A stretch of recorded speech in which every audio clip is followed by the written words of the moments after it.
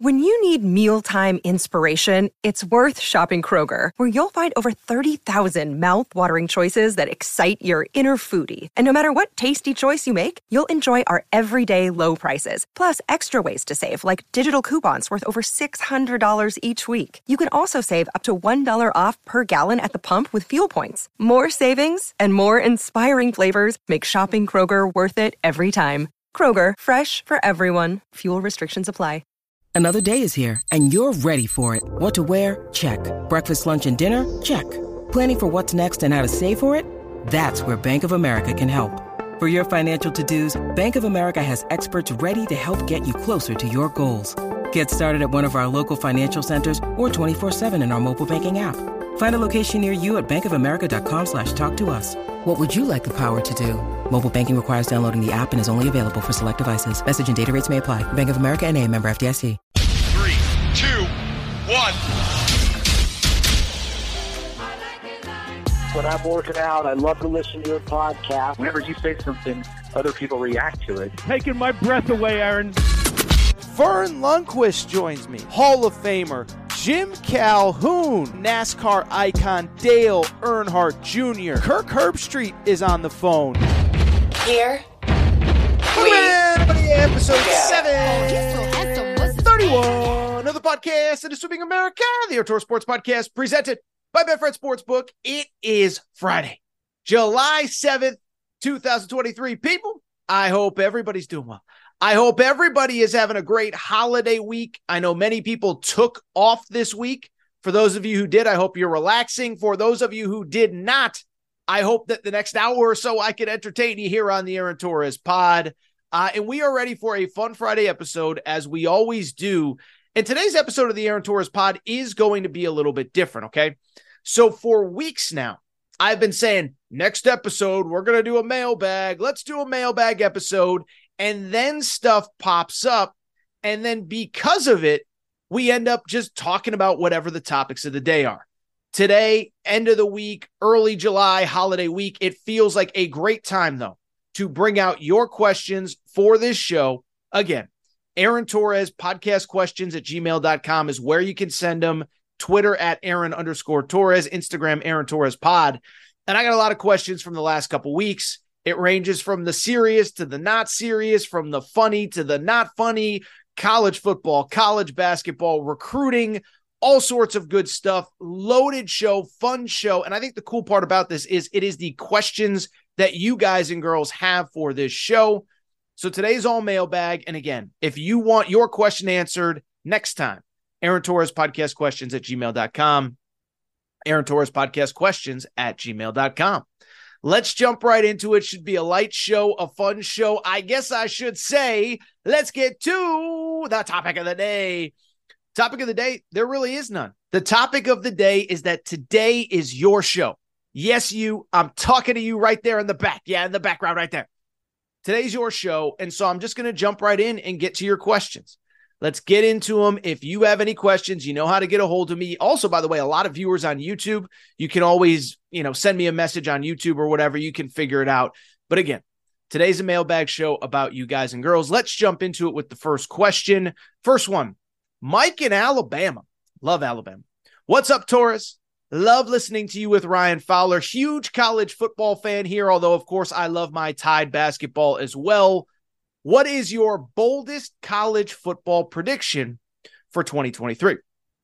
So first of all, Ryan Fowler, former guest of this show, very good friend of mine, radio host down in Tuscaloosa, does an unbelievable job. Love going on with Ryan. Through the years, we only talked football. And then thanks to Nate Oates, we have talked a ton of basketball on the show. But Mike asked me, Torres, what is your boldest college football prediction for 2023? And I'll just say this. I don't know if it's a bold prediction or not, but it is something that I did say on air a few days ago when I went on with Ryan.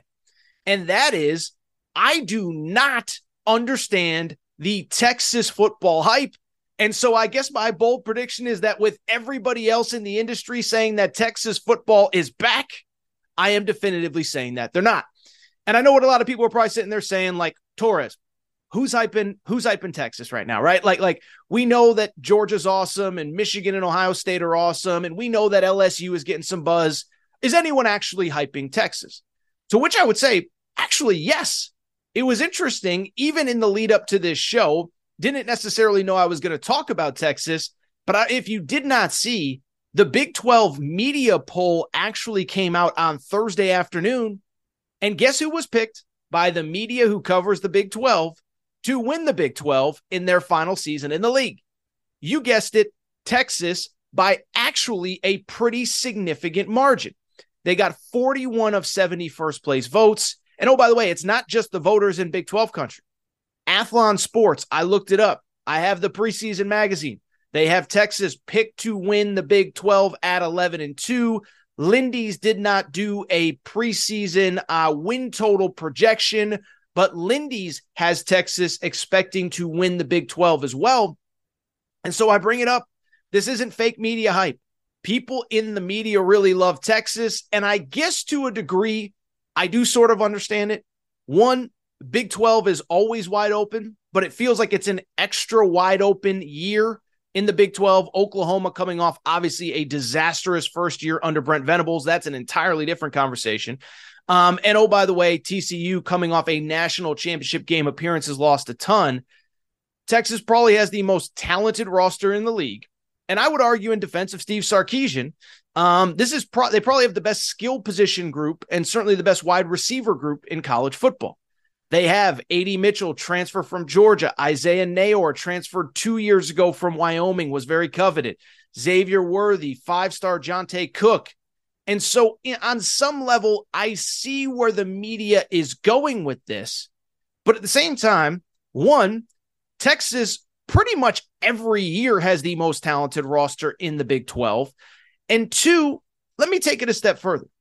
For a team to reach expectations or exceed them, for a team, in my opinion, to be a legitimate conference championship contender, I have to trust either their quarterback or their coach or both. And I'm just going to be blunt. I don't trust either one at Texas. Okay. So like if you believe that Texas is the best team in the Big 12, if you believe that they are a dark horse playoff contender and at 11-2 as a Big 12 champ, you do, like many have predicted, that means you believe in Quinn Ewers and you believe in Steve Sarkisian. And I'll be blunt, I don't really believe in either of them. Starting with Quinn Ewers. Listen, really talented kid. I don't wish him any ill will. And let's be blunt, he was awesome in that first half against Alabama, a game that if you love college football, you were probably watching. And so most of your memories of Quinn Ewers last season, frankly, probably came in that Alabama game. You're like, this guy's great. This guy's unbelievable. He gets hurt. And then Texas obviously takes a major step back when he goes out of the game. Comes back for the Oklahoma game, another game that you probably watched, Red River Shootout. Yes, we still call it the Red River Shootout here on the Aaron Torres pod. And he had 4 touchdowns in that game. And so you're sitting there saying, well, Torres, he was awesome against Alabama. He was awesome against Oklahoma. Yeah. But does anybody besides me remember what happened the rest of the season with Quinn Ewers? He wasn't very good. No disrespect, just facts. Facts, not feelings on this show. And listen, I'm just going to say it. In the NIL era, Quinn Ewers is taking very good care of himself financially. I don't feel as bad kind of calling him out for his poor play. And that play was pretty poor for most of the games that weren't Oklahoma or Alabama. Did you know that last season, Quinn Ewers completed 58% of his passes? 58%. Did you know also, by the way, and I bet a lot of people don't know this, on the season, the entire season, and I understand he missed time because of injury, 15 touchdown passes, 4 interceptions. 15 touchdown passes. That is the guy that you're getting excited about, is Quinn Ewers, 15 touchdowns, 4 interceptions. As an example, in terms of what that means, Bryce Young, who obviously, was a Heisman caliber quarterback, was obviously unbelievable last season at Alabama. Bryce Young last season threw for 32 touchdowns, and it was deemed a quote unquote disappointing season. Not so much for him, but for Alabama. Bryce Young, more than 2-1. And oh, by the way, in the year before, Bryce Young threw for 47 touchdown passes as a redshirt freshman, which is essentially what Quinn Ewers was last year. So Bryce Young, 47 touchdowns in his second season of college football after sitting out his freshman year. Quinn Ewers, 15 touchdowns in his second season of college football after sitting out his freshman year. So that's the Quinn Ewers part of it. But here's the other part that I just feel like everybody is kind of missing. You really believe it's Steve Sarkisian? And listen, again, when it comes to Sark, let me say this. Obviously, Sark had some personal issues, some personal demons at USC, and obviously prior to USC as well. I'm not here to make fun of him. I'm not here to joke. I'm actually very happy that he got his life in order. Listen, I live in LA. The stories that came out after he got fired at USC were unbelievable. And I'm happy for him that he has gotten it back on track in his career. He was incredible at Alabama as their offensive coordinator. But as a head coach, and again, I'm rooting for him. So this isn't a tear down Steve Sarkisian thing. It's just a fact. Steve Sarkisian has now been a head coach for essentially a decade in college football. He's been kind of average for essentially that entire time. I think Gen Z calls it he's very mid. I don't know if I used that right, Gen Z. I apologize if I didn't. Go back and look at Steve Sarkisian's bottom line and results through the first 9 years of his career. Do you know that through 9 years as a Division I FBS, how about this? All of them in the Power Five. So you can't sit there and say, well, he started at Fresno State or he started at Central Michigan. No, he started at Washington, went to USC, then goes to Texas. And I understand Washington was very bad when he took over. But do you know that in Steve Sarkisian's 9 years as a head coach, he has a grand total of 1 9-win season and 0 10-win seasons? You understand? 1 9-win season, 2 8-win seasons, 0 10-win seasons. I'll give you some perspective. PJ Fleck has an 11-win season at Minnesota. Jim Harbaugh has 5 10-win seasons in 7 full years at Michigan. So you talk about, like I'm not saying that 10 wins is easy, and I think we need to give credit to anybody who does it, but this is the guy that you're riding for in Steve Sarkisian. 0 10-win seasons, 1 9-win season, and here's the other thing. Go back and look at some of those results from last year.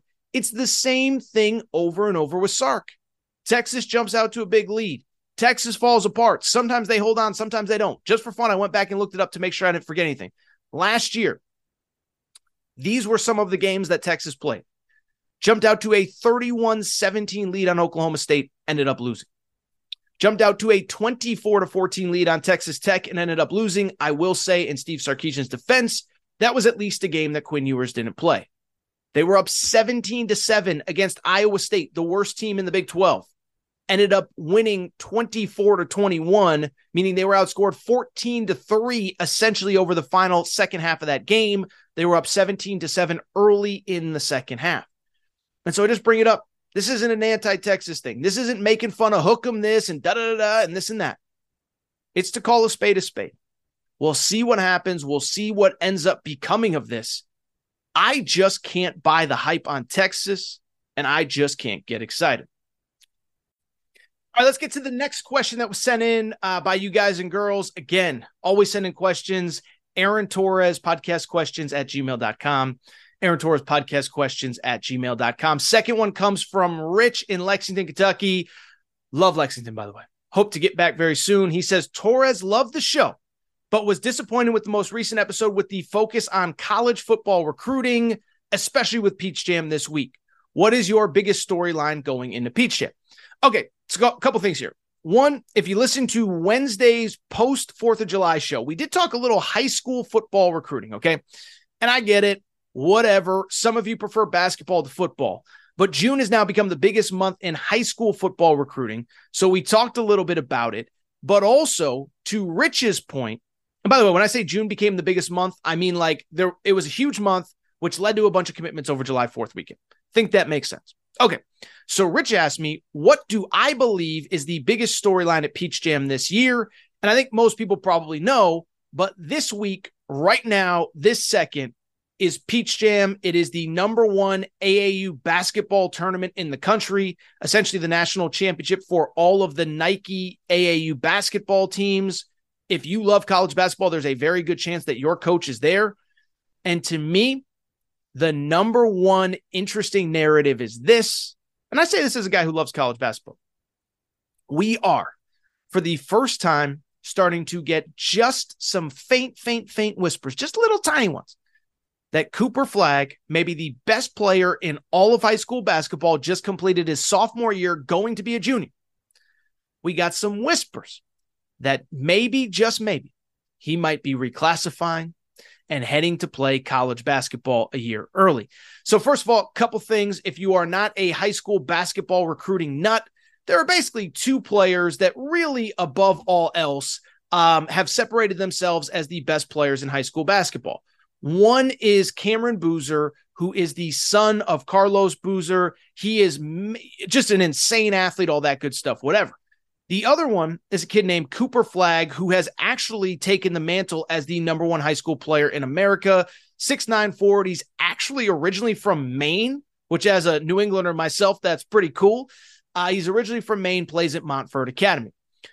Those two actually played on Wednesday at Peach Jam. I think that was probably the biggest storyline. But on Thursday, let me say this. Cooper Flagg, as I said, 6'9" forward, originally from Maine, had one of the most iconic performances probably in AAU basketball history. This is what he did on Thursday afternoon. And he did it against, by the way, a good team from Texas named Pro Skills. They've produced a ton of Division I talent, some NBA guys. They have Division I guys on their roster. This is what Cooper Flagg did in this game. 38 points, 16 rebounds, 11 blocks, including the one to seal the win, and 6 assists. The game was broadcast on NBA TV, and let me just say this. I got a chance to watch. I was blown away by how good this kid is. Now, I've seen him before, but I ain't seen him play like this, okay? And as I was watching him, you know who he kind of reminds me of? Ironically, maybe, as we'll explain in a minute. Orlando Magic, Paolo Banchero.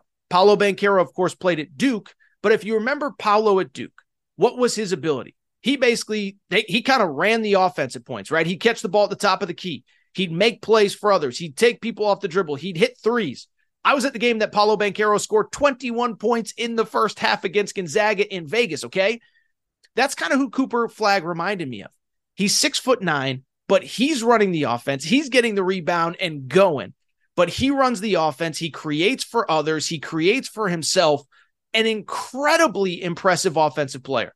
3-point range, can get to the rim, can finish with both hands at the rim, which for a 17-year-old might not sound like a big deal, but it kind of is.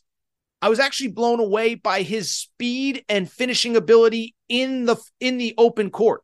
In other words, a guy that catches the ball at midcourt and just goes like a jet.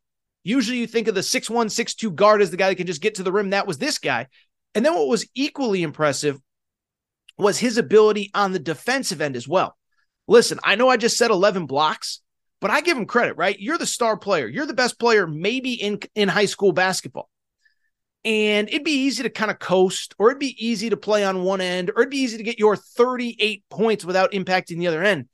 This guy competes on both ends, and every single time a shot went up, he was contesting it. Every single time there was a shot at the rim, he was contesting it. Oh, by the way, you watch the game, even when he wasn't at the rim, the other team was kind of looking out because they were kind of worried that he was kind of nearby.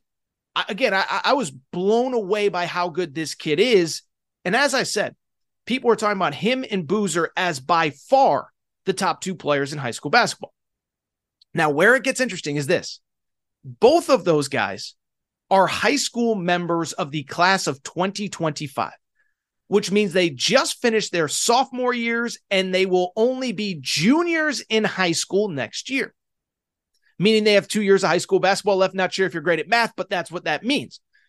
Where it gets interesting, though, is this, is if you look at the calendar and you look at where Cooper Flagg is born, when he was born, I should say, there is a very good possibility that he could reclassify if he wants to, and that he could play college basketball a year ahead of schedule. Let me explain. I've told you this, guys and girls, many times on this show, but remember, to be draft eligible for the NBA draft in whatever year it is, you have to be 2 years removed, or you have to be two things. You have to be 19 years old in the year of the draft, meaning we just had the 2023 NBA draft. Every person in that draft had to be at least 19 years old in the calendar year of 2023. They had to be born in 2004 or earlier. If you're 18 years old, even if you're the best player on the planet, you're not eligible for this draft. You also have to be removed from high school basketball for 1 year. So those are the two stipulations to be draft eligible: 19 years old in the year of the draft and 1 year removed from high school basketball. And so what we've often seen is that if a player is going to turn 19 in their senior year of high school, they will, what we call reclassify, move up a year to speed up the clock. They can play their freshman year of high school or of college basketball at 19 years old. They're draft eligible. Anthony Edwards did it. Marvin Bagley did it. Karl Anthony Towns did it. On and on and on and on and on.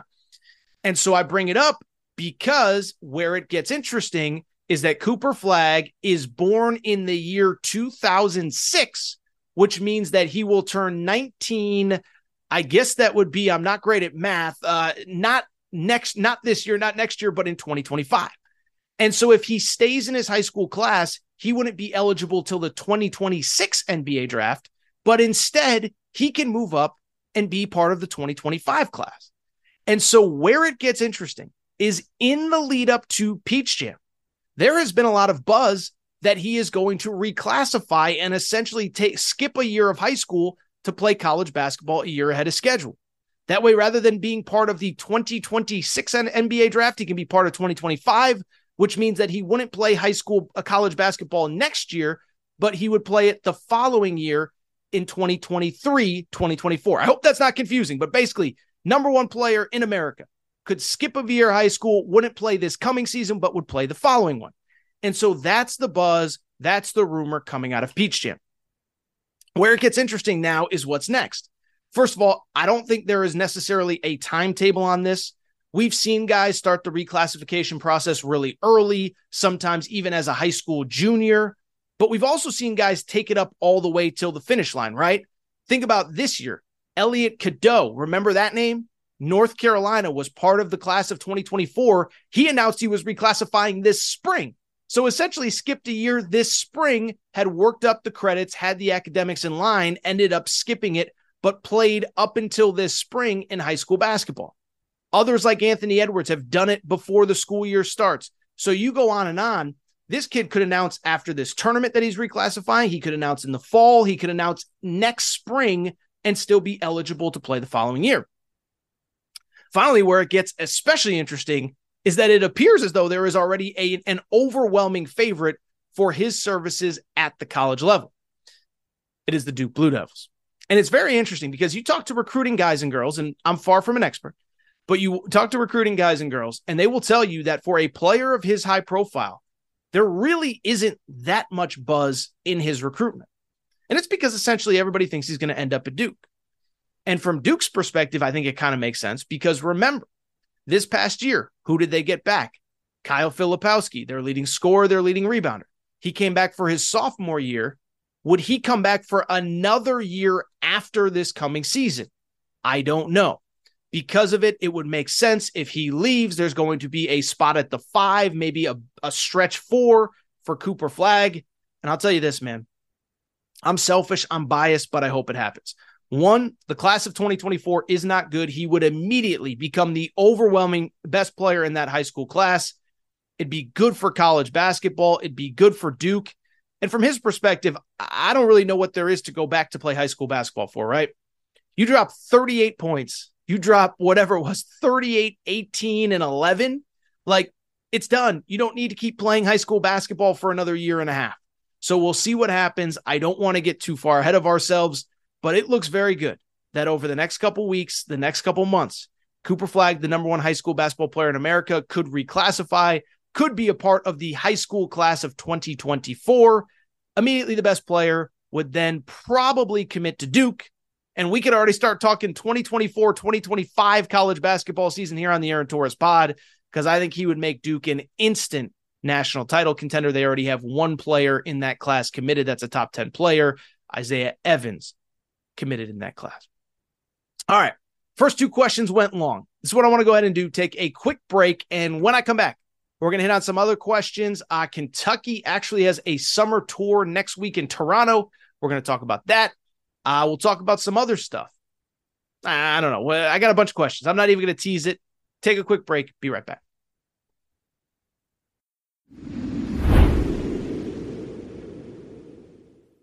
All right, we're going to get back to the show in a minute. But before we do, I want to welcome back our presenting sponsor, Betfred Sportsbook and the Betfred Sportsbook app. By now, you know Betfred's story started in 1967 in the UK, over 1,000 shops in the UK, and they have now come to the United States and made a major splash. They are the presenting sponsor of not only all things Aaron Torres Media, but the Colorado Rockies, the Denver Broncos, the Cincinnati Bengals. And what I love about Betfred, nobody takes care of their customers quite like Betfred does. I've been telling you that for a year. We have sent listeners of the Aaron Torres pod to Denver Broncos VIP tailgates. The Betfred suite at Cincinnati Bengals games is rocking. Betfred bettors have thrown out first pitch at the Colorado Rockies games. Nobody takes care of their customers quite like Betfred, and here is what they are doing for you right now. How about this? Bet $50 on any game. Get up to $1,111 in free bets. Here's how it works. Download the Betfred Sportsbook app. Bet $50 on anything you want to bet on. You automatically get $111 in free bets. But beyond that, you get up to $200 in insurance for your first 5 weeks as a Betfred customer, totaling $1,111 in free bets. I've told you for a year, nobody takes care of their customers quite like Betfred. They're the only book that I bet with, and I want to thank Betfred for being our presenting sponsor.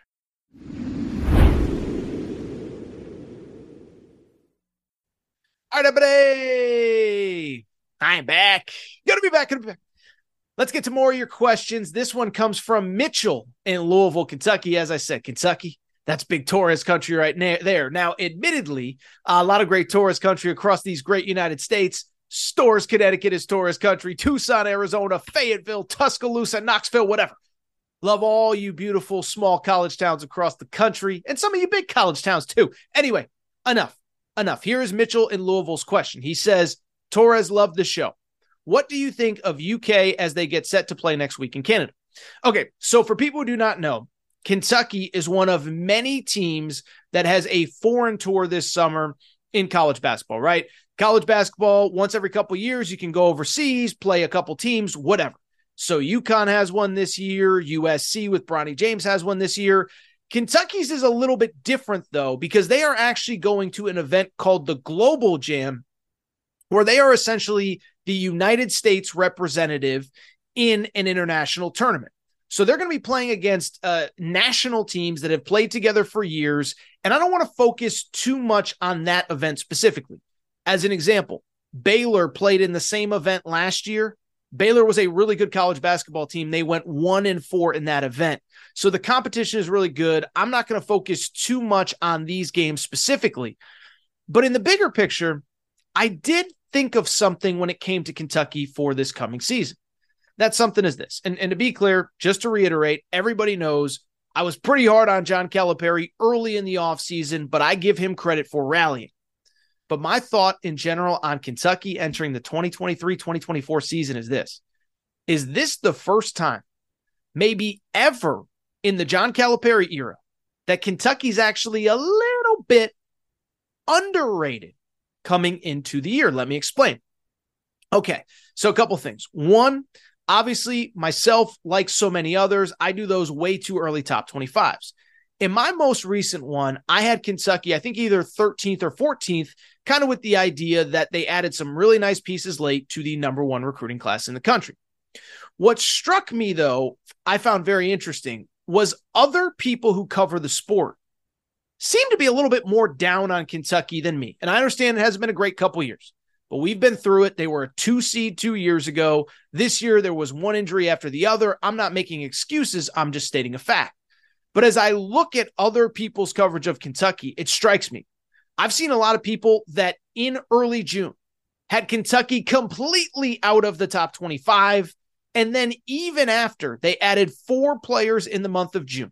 Antonio Reeves returned after whatever that was. He withdrew from the draft, but didn't technically come back to Kentucky until a few weeks later.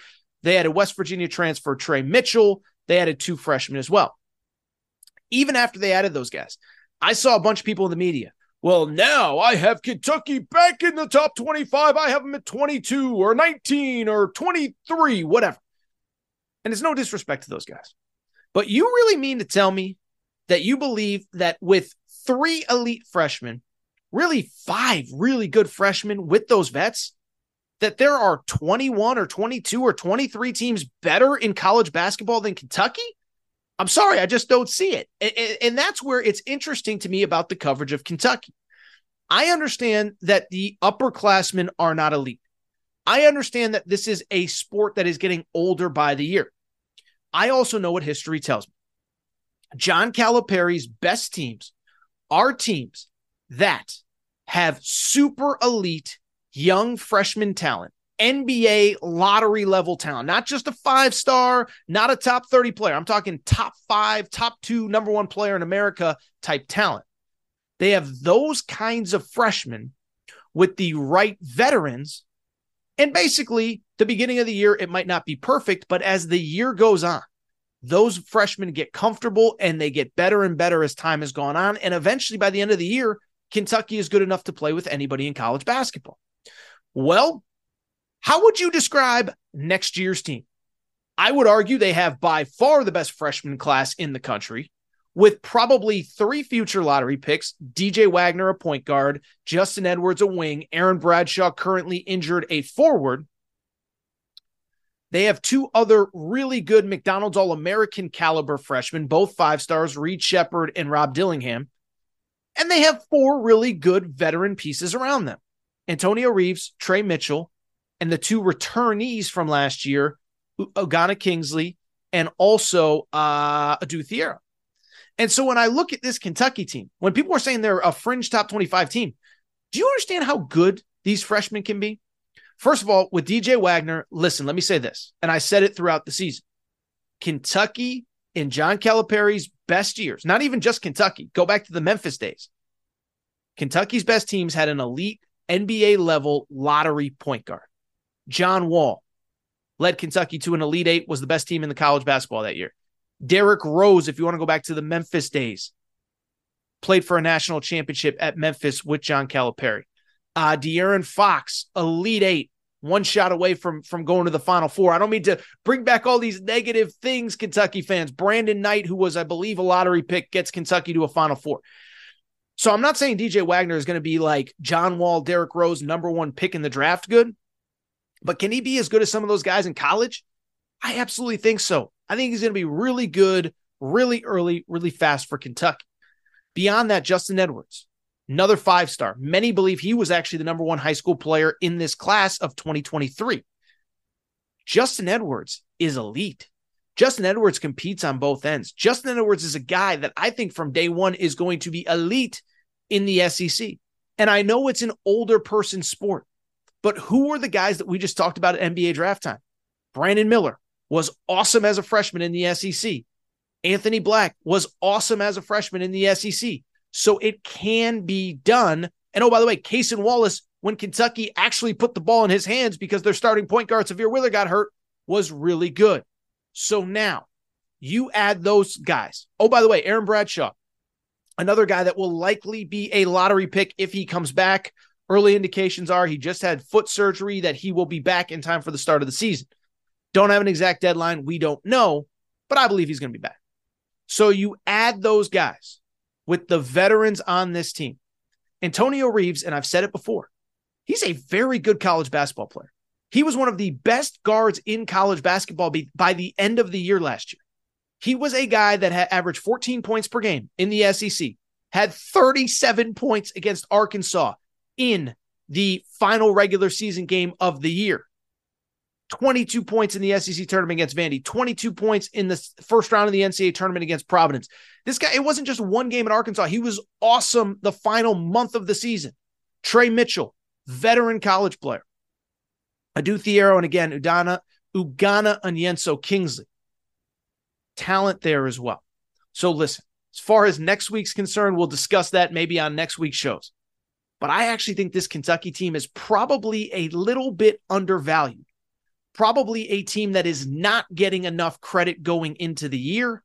And I'm not making any promises on they're going to win the SEC, they're going to do this, they're going to do that. Because listen, Arkansas is really good. Tennessee's good again. Alabama has reloaded nicely. Auburn is going to be good. Florida is actually going to be good with Todd Golden. He did a great job in the portal this offseason. Mississippi State's going to be good after making the tournament last year. But do I believe that this team has a chance to be as good as any of them by the end of the year? I do. And oh, by the way, do I believe this team is probably a little bit undervalued coming into the year? For the first time of the John Calipari era, I think the answer is yes. All right, let's get to the next question. Let's start to wrap the show, by the way. True Taurus fashion, I'm running a little bit long here, but we got about 3 more questions that I do want to get to, and we'll try to make them a little bit quicker. First one, you talk about going in a completely different direction. So we've done college football, we've done college basketball. Now, Darnell in Texas asked Torres, answer the age-old question.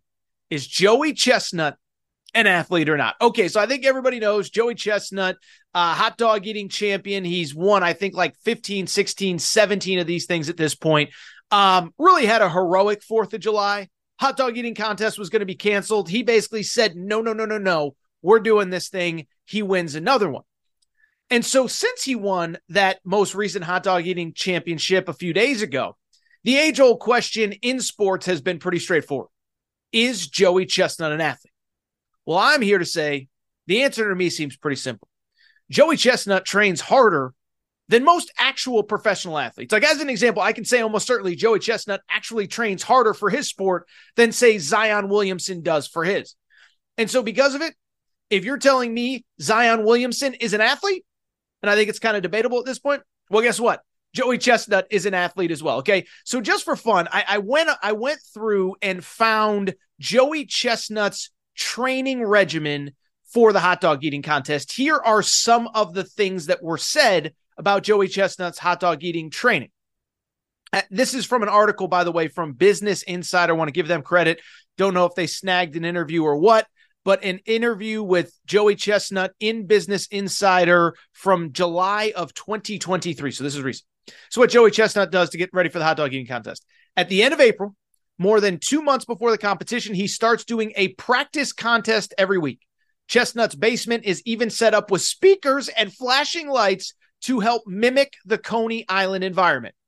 Quote, with the contest, it's amazing because there are people yelling at you and the MC with music. But with practice, sometimes it's really, really hard to get excited to eat. So I work really hard to take every practice seriously. Again, wish we could say the same about Zion Williamson. The story continues. It takes a week just to prepare for each practice round. Chestnut starts by doing a 2-day cleanse of water and lemon juice, the same cleanse he uses before the actual competition. Most people, he says, when you eat food, it takes 9 or 10 hours to really digest it. After I do a cleanse, things are moving quickly. He continues, in between practices, I'm working on my jaw and my throat. I have a weird routine of exercises I do that really make those muscles in my jaw and throat much stronger. They're moving 15 to 16 pounds of food plus another gallon of water. Most people's jaws can only move like 1.5 pounds of food in an hour. So these little muscles work really hard. I figured out how to push them. Again, I mean, I don't know how you can listen to that and say that this guy is not an athlete. His jaws are pushing through 15 to 16 pounds of food in 10 minutes. That's all you need to know. The average person, you get less than 1 pound in an hour. He's doing 15 to 16 pounds in 10 minutes plus a gallon of water. I think it's decided. This isn't a tear down Zion, by the way, but imagine if Zion worked half as hard at his craft as Joey Chestnut does at his. That's why Joey Chestnut is the GOAT, ladies and gentlemen. Let's keep it going. This one is just kind of a verbal write-in. So I have a good friend, Ed, who listens to this show. We've talked for years. He's a big college basketball fan. And one thing that he has asked me for years, he keeps saying, Torres, I grew up in the 80s and 90s, and basically UNLV was my team. And so this isn't an actual question that was written in, but Ed has asked me for years, why has UNLV never been able to recapture the glory of the 80s, early 90s under Jerry Tarkanian? They win the 1990 national championship. 1991, They go back to the Final Four where they lost as an undefeated team to Duke. All right, so I think this is a fascinating question. And I think it's one of those questions, right? Is that sometimes when something goes so bad for so long, and by the way, if my memory serves me correct on UNLV, I don't even think they've made a Final Four since basically, or they haven't even made a Sweet 16. I think they've made one Sweet 16 since Jerry Tarkanian left. Let me check on that really quick. Yes, they've made one Sweet 16 since 1991. That was 2007. Quick trivia, who knows the answer to this? Who was the coach of that team? It was Lon freaking Kruger, who, of course, most recently coached Oklahoma. Lon Kruger's son is now the head coach at UNLV. But so anyway, long story short, Ed asked me for years, why has UNLV never gotten back? And I think it's a couple different things. One, I think it's administrative incompetence at the highest level. You can go back and look. So first of all, I think there's this belief among every administrator, every school, every sports fan, that when your school's at the top, that it's easy, that it didn't take work to get there, and that you're going to stay there forever. And I think what a lot of schools have to learn the hard way is it's not easy to get to the top, and it's certainly not easy to stay at the top. So as a UConn fan, I can talk about that, right? 7-8 years, it was a really down cycle until Dan Hurley got this thing going again. USC football, I think they thought they could hire whoever at AD, they could hire whoever at head coach, and it would continue to work out, and it hasn't. And I think that was the problem with UNLV. You go back to when Jerry Tarkanian was fired, it was actually the school president that was basically turning him into the NCAA, Robert Maxson. You can go back and look through the history. There's still plenty of articles online, but essentially Jerry Tarkanian basically thought he was being sabotaged by Robert Maxson. There was a practice that was recorded that was then sent to the NCAA. They believe it came from Robert Maxson's office. So first of all, Jerry Tarkanian was sabotaged by his own AD. From there, I think there's a couple other factors as well. One, they just got the first hire wrong, and then it snowballed from there. They brought in Rolly Massimino 5 years past his prime. From there, just a bunch of other guys, and it hasn't quite worked. I will say, like I said, I think it's a bunch of factors, really. I think part of it for UNLV has just been flat bad luck, okay? So check out this recent history for UNLV.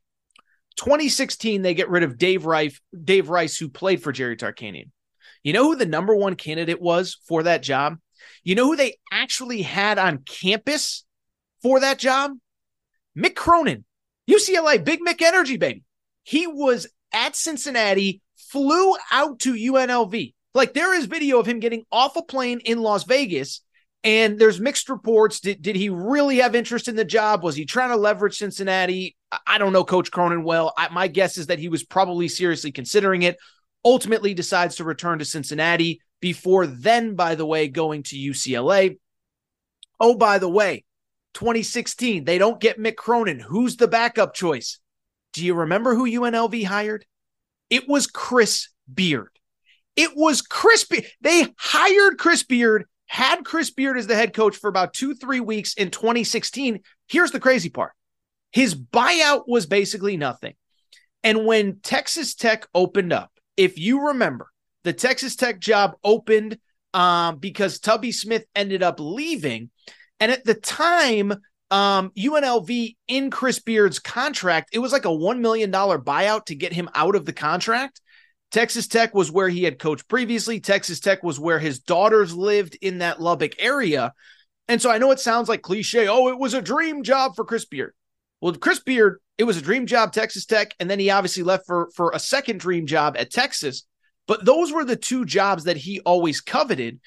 And so you had Chris Beard. His buyout is basically nothing. And here's the crazy part. You want to know the craziest part of all that? My understanding was when Chris Beard left UNLV, they actually weren't that upset because they got $1 million in buyout money that they wouldn't have otherwise gotten. And they were like, oh, it's a cash influx. We just hire whoever they want. They hire Marvin Menzies. It doesn't work out. Here's the crazy part. Do you remember who they hired to replace Marvin Menzies? TJ Otzelberger. Do you remember what happened with TJ Otzelberger? He's there for 2 years. His dream job is Iowa State. That's where he was an assistant. That's where he met his wife. What ends up happening? They open up. He ends up leaving. Year one, he takes Iowa State to the Sweet 16. Year two, he takes them to the NCAA tournament. So you can talk about all the different factors at UNLV. They got the right coach 3 different times. Couldn't close the first time. Buyout wasn't big enough the second time. And I would argue if Texas Tech doesn't open, Chris Beard turns UNLV into a power. If Iowa State doesn't open, I think TJ Otzelberger ends up having a ton of success there. Now instead, they're with Kevin Kruger. Finally, what I would say is I do think the other variable is I mentioned the administrative incompetence with the school president that fired Tarkanian. Here's the other factor, though. Here's the other factor is there has been a lot of turnover, not only in the basketball coaching staff, but with the AD as well. 4 different athletic directors since 2013. So 4 athletic directors over a 10-year period. And let's just say, I think there was 1 or 2 of them, I won't name names, that saw UNLV as a stepping stone job. And unfortunately, too often in college sports, when an AD is looking to go from one job to another, what's the best way to prove that you know what you're doing as an AD and you deserve a big-time job? You got to hire your own people. And so my understanding is there was probably 2 or 3 coaches through the years that were probably fired ahead of schedule. Maybe not 3, but 1 to 2 that were fired ahead of schedule because the AD wanted to prove, I can hire my own guy. Let me show you how good I am with these hires. So you factor all of that in. And that, in my opinion, is why UNLV has struggled to put a competitive product on the floor in basketball. Final question, we'll get out of here because, like I said, I think we've done, about 35 minutes of mailbag stuff. Okay, where is this question? I'm going to pull it up. So I got a guy named Gary. Shout out Gary, who is a diehard UConn fan. Love Gary. I think every time UConn offers a prospect, Gary wants to know, Torres, are we getting him? So Gary sent in this question. Love you, Gary. Appreciate your support. He says, Torres, what's your projected UConn 2024 recruiting class? For me, it's Tyler Betsy, Isaiah Abram, Patrick Ngaba, Ahmed Noel, and VJ Edgecombe. How about you, Torres? Okay. So let me say a couple things. One, I'm not going to break down everybody on that list and all that good stuff. What I would say is from the UConn perspective, something does stand out. They are at a very interesting time for me in the ascension of this program. And I'm not talking about, are they going to go to the Big 12? Are they going to stay in the Big East? Whatever. What's interesting to me about UConn basketball at this exact moment is that UConn just built a national champion, essentially getting really good high school players, but getting guys that they could develop, getting guys that would stay in the program for 2 or 3 years, getting guys to believe in what Dan Hurley sold them during the recruiting process. I've talked about it before. Jordan Hawkins, who was just a lottery pick, was like a fringe top 50 recruit coming out of high school. Now, I understand it was the COVID year. Nobody could get on the road to evaluate. If people were on the road, I think he would have been ranked much higher. But Andre Jackson, who was picked in the 2nd round by the Milwaukee Bucks, fringe top 50 recruit. Adama Sanogo, really good high school player, probably, top 25 to 30, but he wasn't can't miss and was developed in this program. By the way, Donovan Clingan, a potential lottery pick next year, was a fringe top 30 player coming out of high school. Alex Caravan wasn't highly rated, averaged double figures nearly last year for UConn.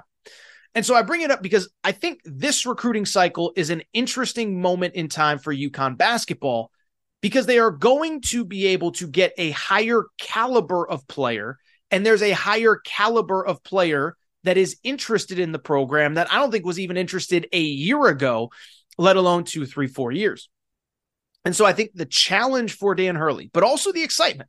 Listen, it's fun to recruit really good players, but making sure to recruit the players that you believe still very much kind of fall in line with who you are and what you're about. Right now, UConn, and we'll see if this changes. Right now, UConn's not the one and done school. It's not Duke. It's not Kentucky. It's not come in, come out, leave in a year.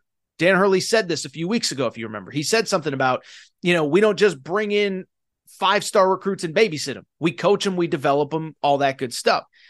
So it'll be interesting for me to see, do they go after that higher caliber player or do they stick with the guys that they believe they can develop? And it'll be interesting to see. Now, to Gary's question specifically, I'm not going to go through that whole list because the one thing I do think about recruiting is that, in my opinion, it's just something that it's not as cut and dry, especially in July, of like, who are you going to get, right? So you think back to last year, July of this time last year. I think most people thought DJ Wagner was probably going to Louisville. He ends up at Kentucky. I think a lot of people thought Aaron Bradshaw was going to Louisville. He ends up at Kentucky. I'm trying to think of other guys. KJ Evans, a 5-star kid, everybody thought was going to Arizona. He ends up at Oregon. So a lot of stuff changes. But what I would say is, of the players that Gary mentioned. So first off, VJ Edgecombe, top 25 prospect. He went to the same high school as one of UConn's current freshmen. I believe Jaden Ross is the kid's name. They just offered this kid last week, and I think it's way too early to know. Isaiah Abrams, a forward that all the crystal balls are in for UConn, so I suspect UConn is in pretty good shape with him. Tyler Betsy, interesting story, 6'8" forward from Windsor, Connecticut. Windsor CT, stand up. About 2 towns over from where I grew up, now playing at St. Thomas More. Very early in his recruitment, he took a couple officials this offseason, including to UConn. Would think UConn's in really good shape. The one guy that I really like that you mentioned, though, Gary, Ahmed Noel. He's a 6-foot point guard out of, I believe, the Philly area.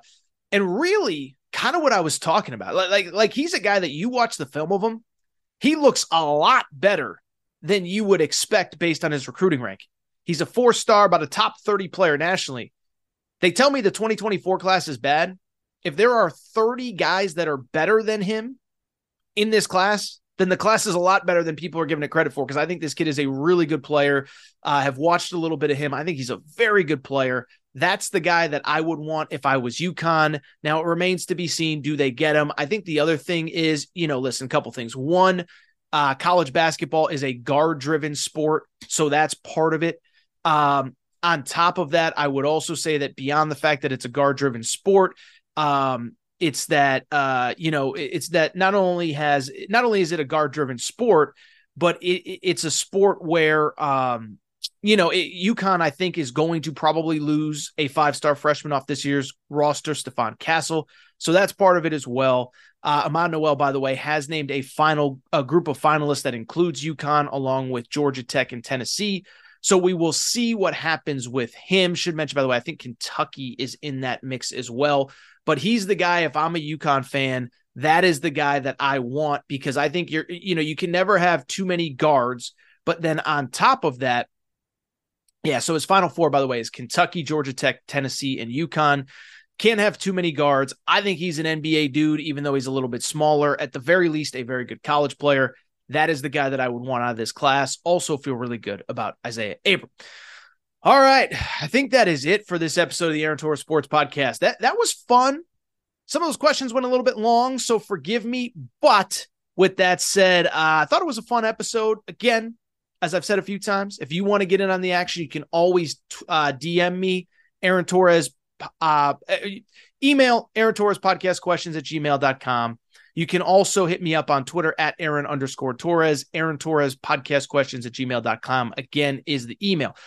So with that said, though, I do think it is time for me to get out of here. I'm rambling. It's been a long day, but it has been fun. It is time for me to get out of here, though. If you're not subscribed to the Aaron Torres pod, please make sure to do so. Apple, Spotify, Amazon Music, Google Music, wherever you listen to podcasts, make sure to subscribe. Make sure to rate and review the show. Go ahead, give us a quick 5 stars. Let us know what you like, what you don't like, all that good stuff. Make sure you're following on social media @Aaron_Torres on Twitter, @Aaron Torres Pod on Instagram, Aaron Torres Podcast Questions @gmail.com, Aaron Torres Podcast Questions @gmail.com. That is all for today's show. It is time for me to get out of here. Thank you guys and girls for your support. Shout out to Torrent Craig. Shout out to Rachel, who hates my voice. Shout out to JJ Reddick, you F-head. Unblock me, bro. I'll be back on Monday. Don't know what we'll talk about. New episode, though. Aaron Torres Pod.